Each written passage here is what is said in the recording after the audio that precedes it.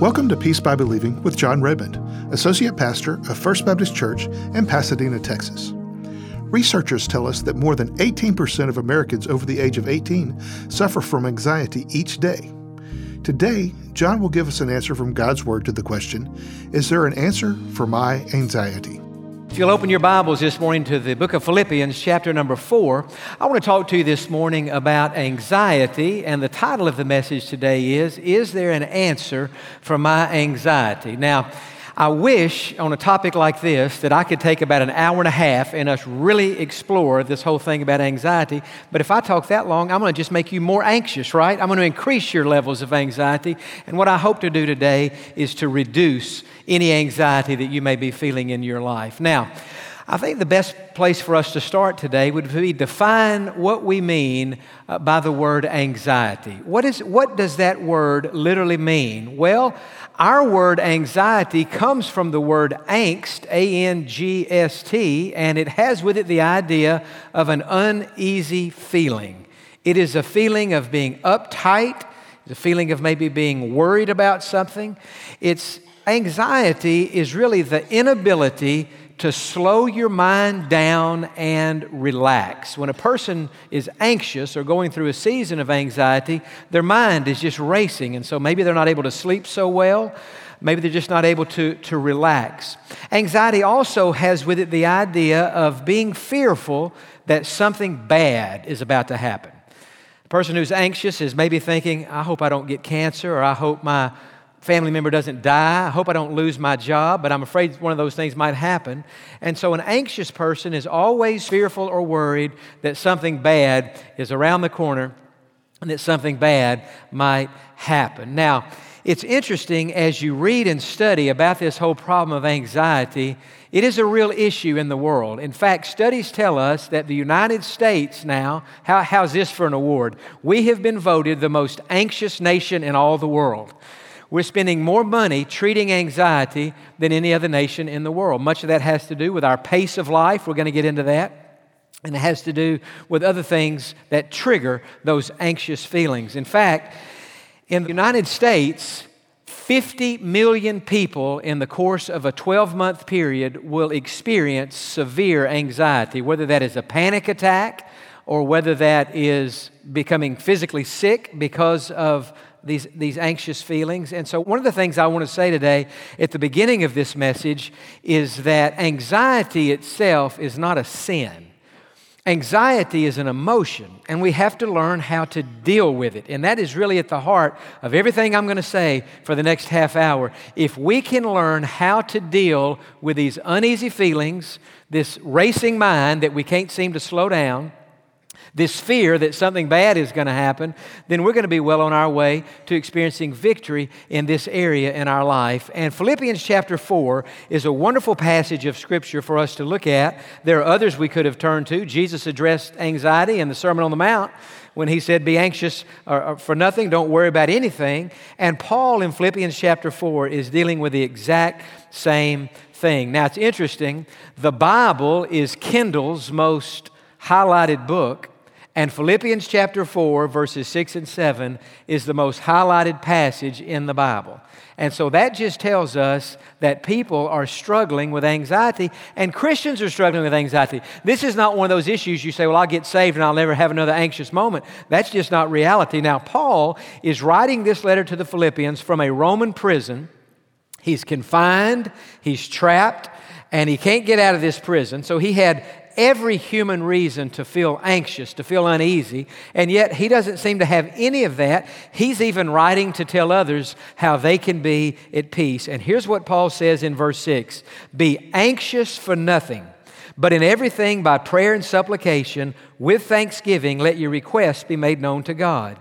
And the peace of God, which surpasses all understanding, will guard your hearts and minds through Christ Jesus. And so in verse number 6, he's talking about anxiety. In verse number 7, he's talking about the peace of God, which is the total opposite of anxiety.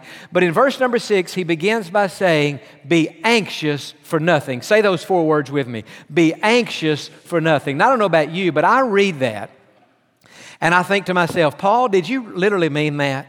Are you telling us in the day in which we live, even the day in which you lived, that it is possible for us to go out there in life and never be anxious?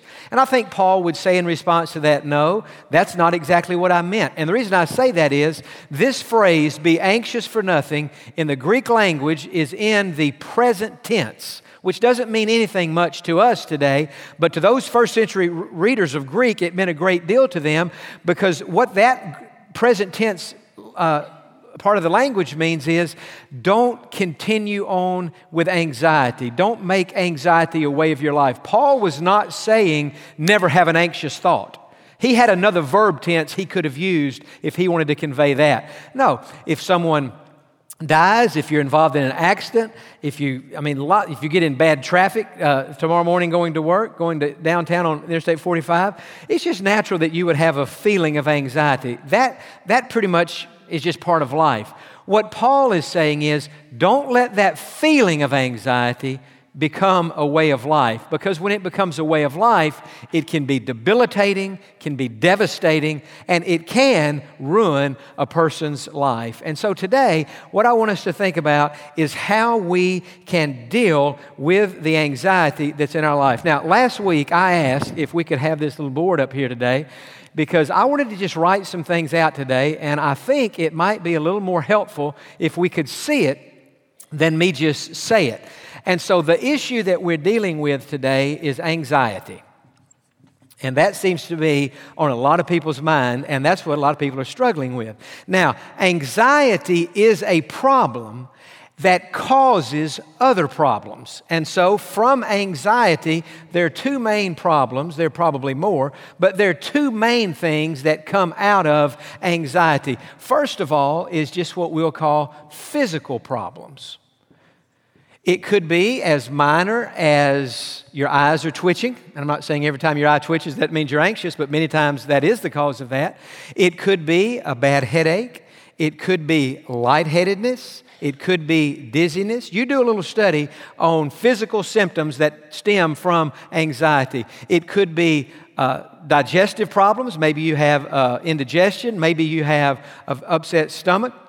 And so now you're going to a gastrologist and you're taking medication to try to help your stomach and your indigestion, or you're taking other medications from other doctors to try to deal with these physical problems, and that certainly is understandable. It could be that your physical problem is chest pain. Chest pain is one of the most common results of anxiety. In fact, many people today are going to emergency rooms with chest pain thinking they're having a heart attack. And the overwhelming majority of those people are not having a heart attack at all. They're having anxiety. And what it's doing, it is tightening up the muscles, particularly the back behind your head and particularly in the chest. Now, if you go home today and start having chest pain, don't tell your wife, well, John said it's nothing and I'm going to just ride this thing out. Because if you keel over this afternoon, I'm going to get blamed for that. If you're having chest pain, go to the doctor and hope that what I'm saying is right. Hope it's not a heart attack. Hope that it is anxiety. But the point I'm making is there are a lot of physical problems. I'm not even mentioning the more serious problems that could stem from anxiety. And then there's an emotional problem that comes from anxiety, and that is depression. Now, there are a lot of things that can cause depression, but one of the main things that we know causes depression is anxiety, and the Bible even says that. Let me give you a verse to write down. In Proverbs chapter 12 and verse number 25, it said, anxiety in the heart of a man leads to depression. And so depression, not every single time, but many times, it is the result of anxiety. Now, what I'm wanting to get across today, and the reason I called the church last week and said, could we please have this board out there, because I want you to see this. Anxiety is a problem in our world today. Anxiety is a major problem, but it causes these other problems. Now the chest is hurting. Now the digestive system's all messed up. Now we're lightheaded, or now we're dizzy. So now we're trying to get treatment for those things. And in many cases, it can lead to depression. And it is something that many people are struggling with. And the whole purpose of this message, and the reason I wanted to put this on the board today is the focus today seems to be either on anxiety, one of these physical problems that stems from anxiety, or depression. That's what people are saying, this is my problem. And it is a problem. But the point of this sermon is to say there's something feeding the anxiety. There's the anxiety and the depression and these other things many times are not the real problem. They are a result of another problem. And one of the things I love about the Bible is that the Bible is always wanting to get to the root of the problem. The Bible's not just dealing with the fruit or the result of the problem. And so many times anxiety, depression, chest pain, headaches, lightheadedness, all this stuff, that is a problem, but it's a result of a greater problem. And so today, in our time together, if we can figure out, with the help of the Holy Spirit, what it is that's causing the anxiety, that's causing all these other stuff, then we can deal with the real problem, and we can begin to see these anxiety levels go down. We can see some of these physical symptoms go down, and the depression itself. Kind of like this morning we woke up, there was a heavy cloud over the area.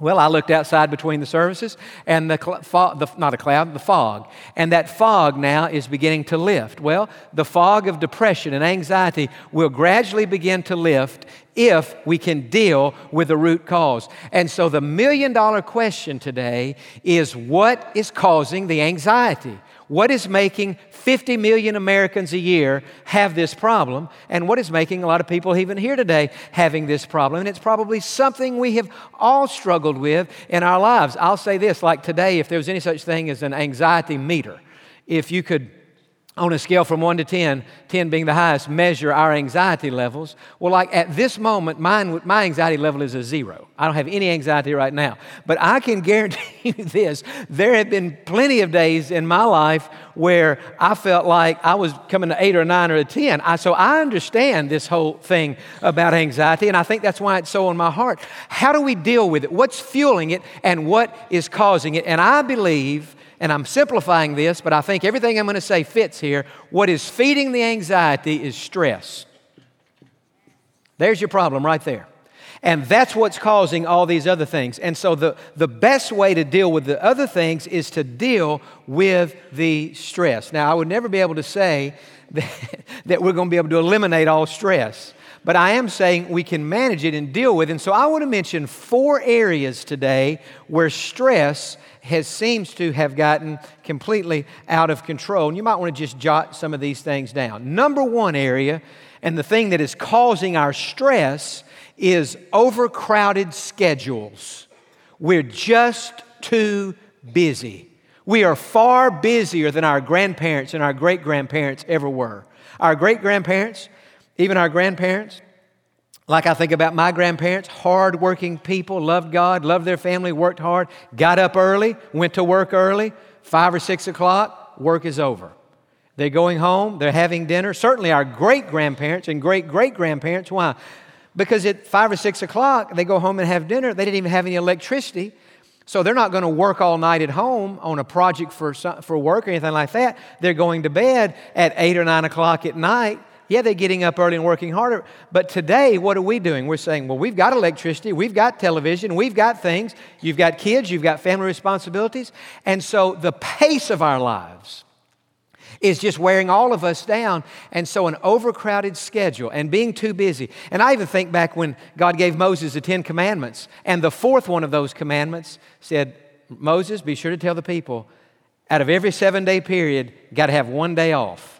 God made us that way. We work better if we take a day off, and we work better if within each day we have some time in the evening, more than likely, where we can disconnect from work, from responsibilities and just relax. We have to let our bodies rest. You see, when we're always going and always doing, our bodies are in a state of chronic tension.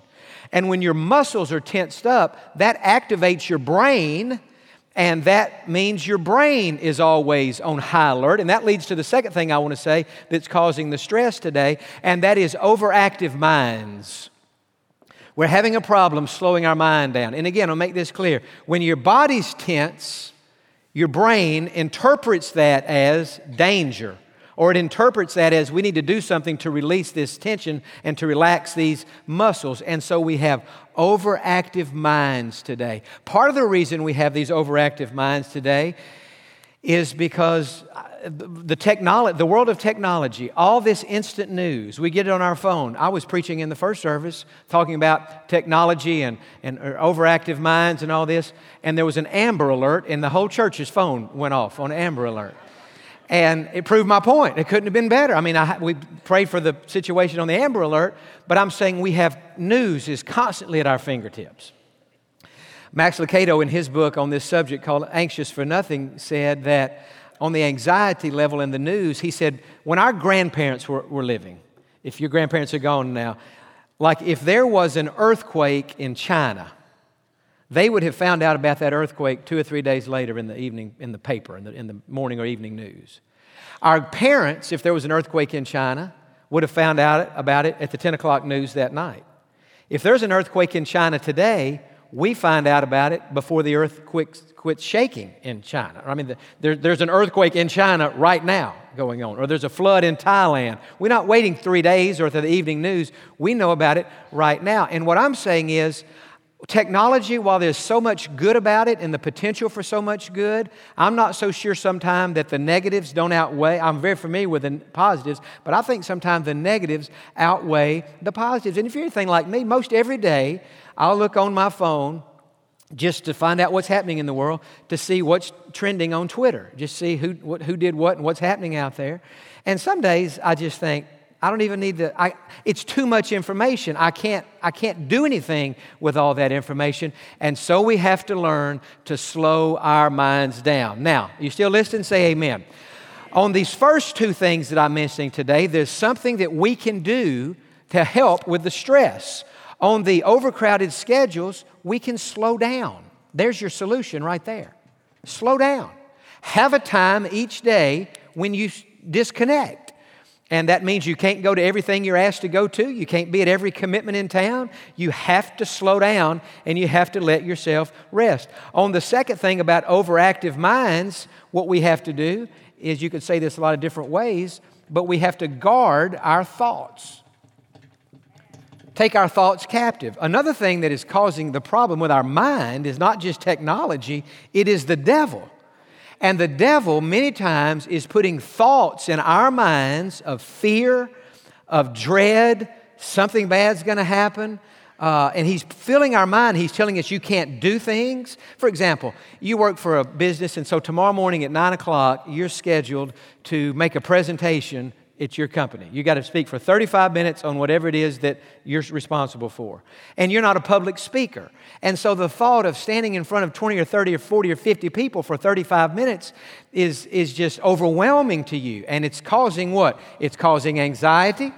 It's causing your stomach to hurt. It's causing you to have a headache. It's keeping you up at night. It's made you even a little bit depressed. And so, but you have to go back to the source of that. What is the real problem? One of the problems there is the devil's telling you you can't do it.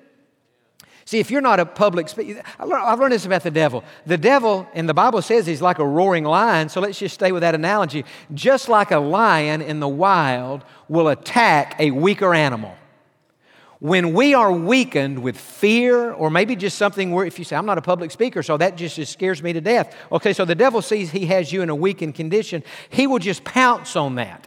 And he will say to you, you can't do it. There have been so many times in my life, the devil has said that to me, something I'm going through in my life, and whether it's preaching or any other thing in my life, and I've heard this so many times from the devil, you can't do this, you can't do this, you can't do this. And something the devil got on me about 2.5 years ago, and I never had really thought about it like this, but I just kept hearing this voice saying to me, you're alone, you're alone, you're alone. You've got nobody to help you. You're alone, you're alone. And as a result of that, you can't do this, and you need somebody to help you, and when you go places to speak or something like that, and here you are all alone. And it became it caused me to have that anxious feeling, so much so that I got 3 Bible verses, and I had them typed out, put them on this little card, and every morning for a good long while now, when I'm getting ready, when I'm putting my keys in my pocket, I look down on my nightstand. I keep this right by my bed, and I read these 3 verses every morning. And when I read them this morning,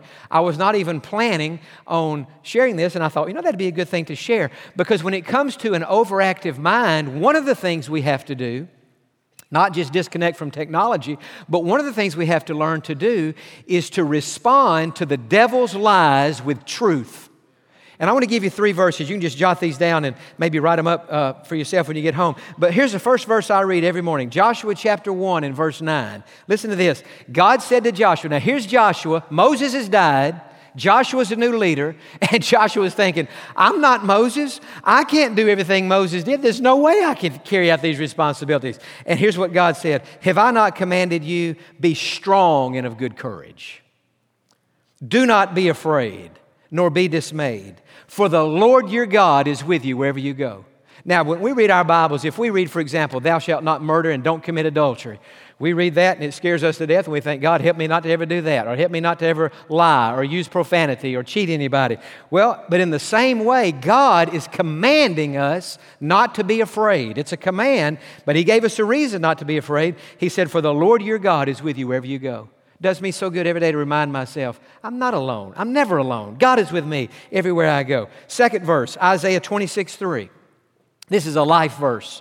You will keep him in perfect peace, whose mind is stayed on you because he trusts in you. Perfect peace.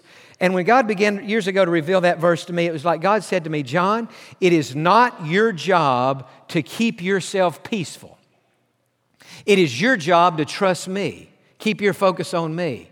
When the devil puts these thoughts in your mind, you respond to those lies with truth. I'm trusting Jesus. I'm trusting Jesus. I'm trusting Jesus. And if God said, if you'll trust me, I will give you perfect peace. And that's a good word for somebody today too. You can't make yourself peaceful, and you can't keep yourself peaceful. And when you begin to have those feelings of anxiety, if you just start trying to take the responsibility now of calming yourself down, that's just going to probably cause you to be more anxious. The way to calm yourself down is to trust Jesus, to trust the Lord to do it. And then Philippians 4:13.